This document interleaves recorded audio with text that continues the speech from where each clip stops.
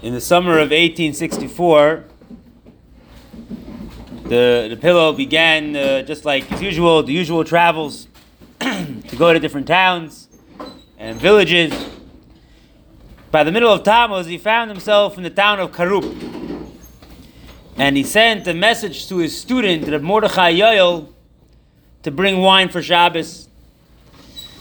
And Reb Mordechai Yoel explained to his fellow Hasidim and students of Reb Hillel that the Rebbe, Reb Hillel, is asking them to come for Shabbos. He said we should bring wine. He didn't say we should send wine. Right? Obviously, he wants us all to come to him for Shabbos.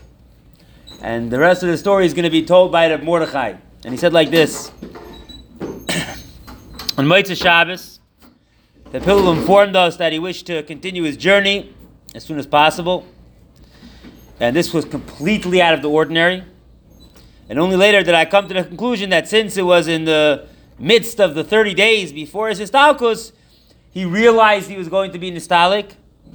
And he wanted to arrive at a destination that he chose.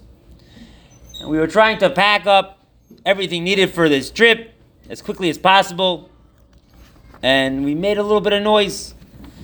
And the Hillel saw that the packing would require more time. So he announced that he's going to be taking a nap. And concerned that our noise would disturb his rest, I told everyone to do their job as quietly as possible. And the Hillel overheard me say this. And he said, no, the Hasidim should act the way they normally would act. He says, on my body, I'm the Baal Habayis, I'm in charge. And when I command my body to sleep, it goes to sleep.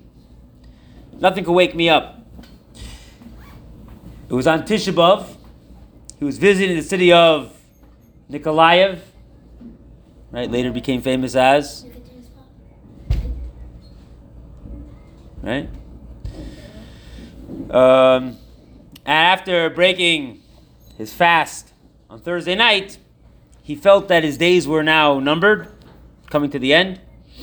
And he mentioned to his Shamish, where are the Rabbanim? Meaning he was trying to say, like, why didn't the Rabbanim see that I was sick and they would tell me not to fast on Tisha B'Av? Now let's be honest. Would he have listened to the Rabbanim if they told him not to fast? I don't think so. I'm not sure. And he then requested that they hire a wagon and go immediately to Kherson, right, which was his job for decades already, traveling to Kherson every year. Well, it's gonna have enough time to. Well, we'll see. We'll see how fast it takes. Now, knowing that Hillel would not travel Friday afternoon, they told the wagon driver that they would pay him to travel throughout the whole night of Thursday. Instead of like stopping for the night, just keep going, a whole Thursday night. They arrived at Kherson in the middle of the morning on Friday, and the Hillel passed away the following day on Shabbos, Parshas V'Aschanon, Shabbos Nachamu, on Yud Aleph of. And the Yidden over there built an oil around his gravesite. And for many years, thousands of Yidden would come there to daven. And Chassidim relate that Hillel's desire was to be buried in Kherson because Kherson at that time was ruled by the Turkish Empire. And the Turkish Empire also controlled Eretz Yisrael. So he wanted to be under the same empire that controlled Eretz Yisrael for whatever reason. I don't think it was for that long of a time that they controlled Kherson because usually it was run by Russia. Anyway, since the Rebbe, the Tzemach Tzedek himself, wasn't feeling very well, the Hasidim were worried about telling him that Reb Hillel passed away. However, on Rosh Hashanah, the Rebbe asked in a way that everyone could tell that he knew. He said, "No, where's Reb Hillel? Right, why isn't he here for Rosh Hashanah?" When finally it did tell the Rebbe very clearly that Reb Hillel's histalkus, he was extremely saddened. And he then wrote a letter asking Hasidim to take care of the debts of R Hillel Paritcher. He borrowed a lot of money over the years and he owed people money. So he told Hasidim, make sure all these debts are paid off. Reb Hillel's minhag, basically what he would do is he would borrow money at the beginning of his trip to pay for melamdim and other expenses and he said, when I come back, by the time I come back, I'll give all the money back. And so during the year he would collect the money and he would give it back. And when the Yidden heard that Reb Hillel owed money, they immediately answered the call and they paid off all his debts. Moving on to say a story connected to this. One of the gezeres the government made against Yidden was to forbid having long payas. So you could see a picture of the Alter Rebbe. The Alter Rebbe had big payas over here, not long payas, right? Like the way other Chassidim have, like puffy payas, like brisker payas.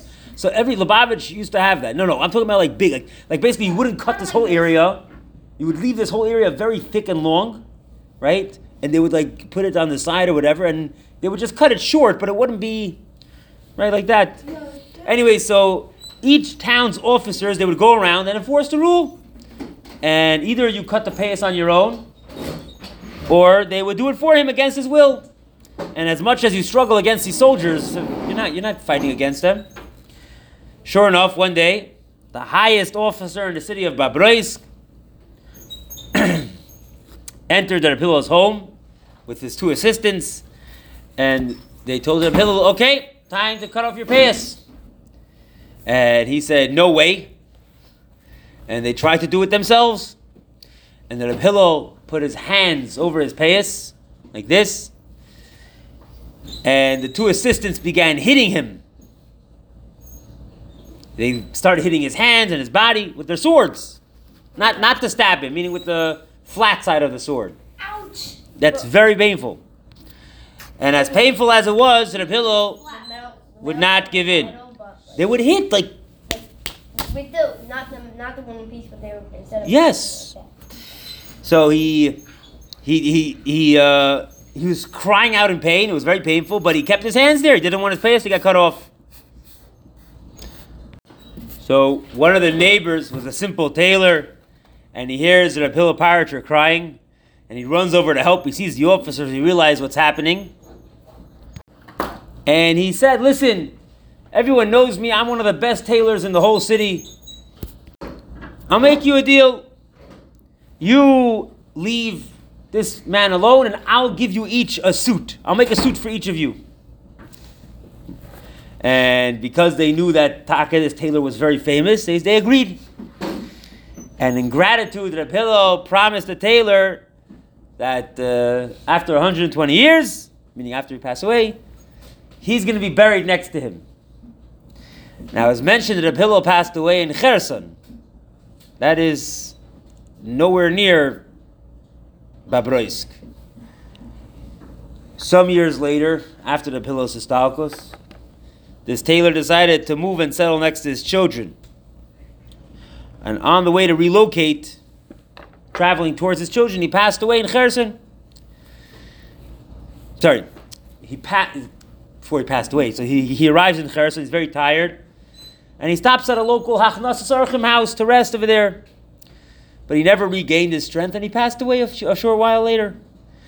And the Chevra Kadisha decided they don't know who this guy is, right? So they're going to bury him. But together they have a place in the cemetery for Yidden that they know they're Yidden, but they don't know anything about them, they don't know who they are. So they have a special section for them. However, it was in the middle of the winter, and the entire cemetery was covered with snow. They couldn't see for certain where they were burying him. And they found a spot that was an open grave, and they just buried him there. After the snow melted, they realized that they had mistakenly buried him right next to the Tzaddik R Hillel Paritcher. And they were terrified. Oh, what kind of person did we bury next to the R Hillel Paritcher? I mean, like that grave was reserved for someone special. Like, who is this guy that he should be buried next to him? And they knew this man's name and that he's originally from Babroisk, but that's it. So they right away, the Chevra Kadisha wrote a letter to the Rav in Babroisk to ask, who is this guy? Just want to know why he merited to be, because you're not allowed to dig up a grave. Let me tell you something, is a very serious thing. So you can't just, because it's according to many reasons, whatever behind it. But once a person's buried, they're never supposed to be unburied unless you have a very good reason. And just because you buried someone in the wrong place, that doesn't mean that's not necessarily a good reason. Anyways,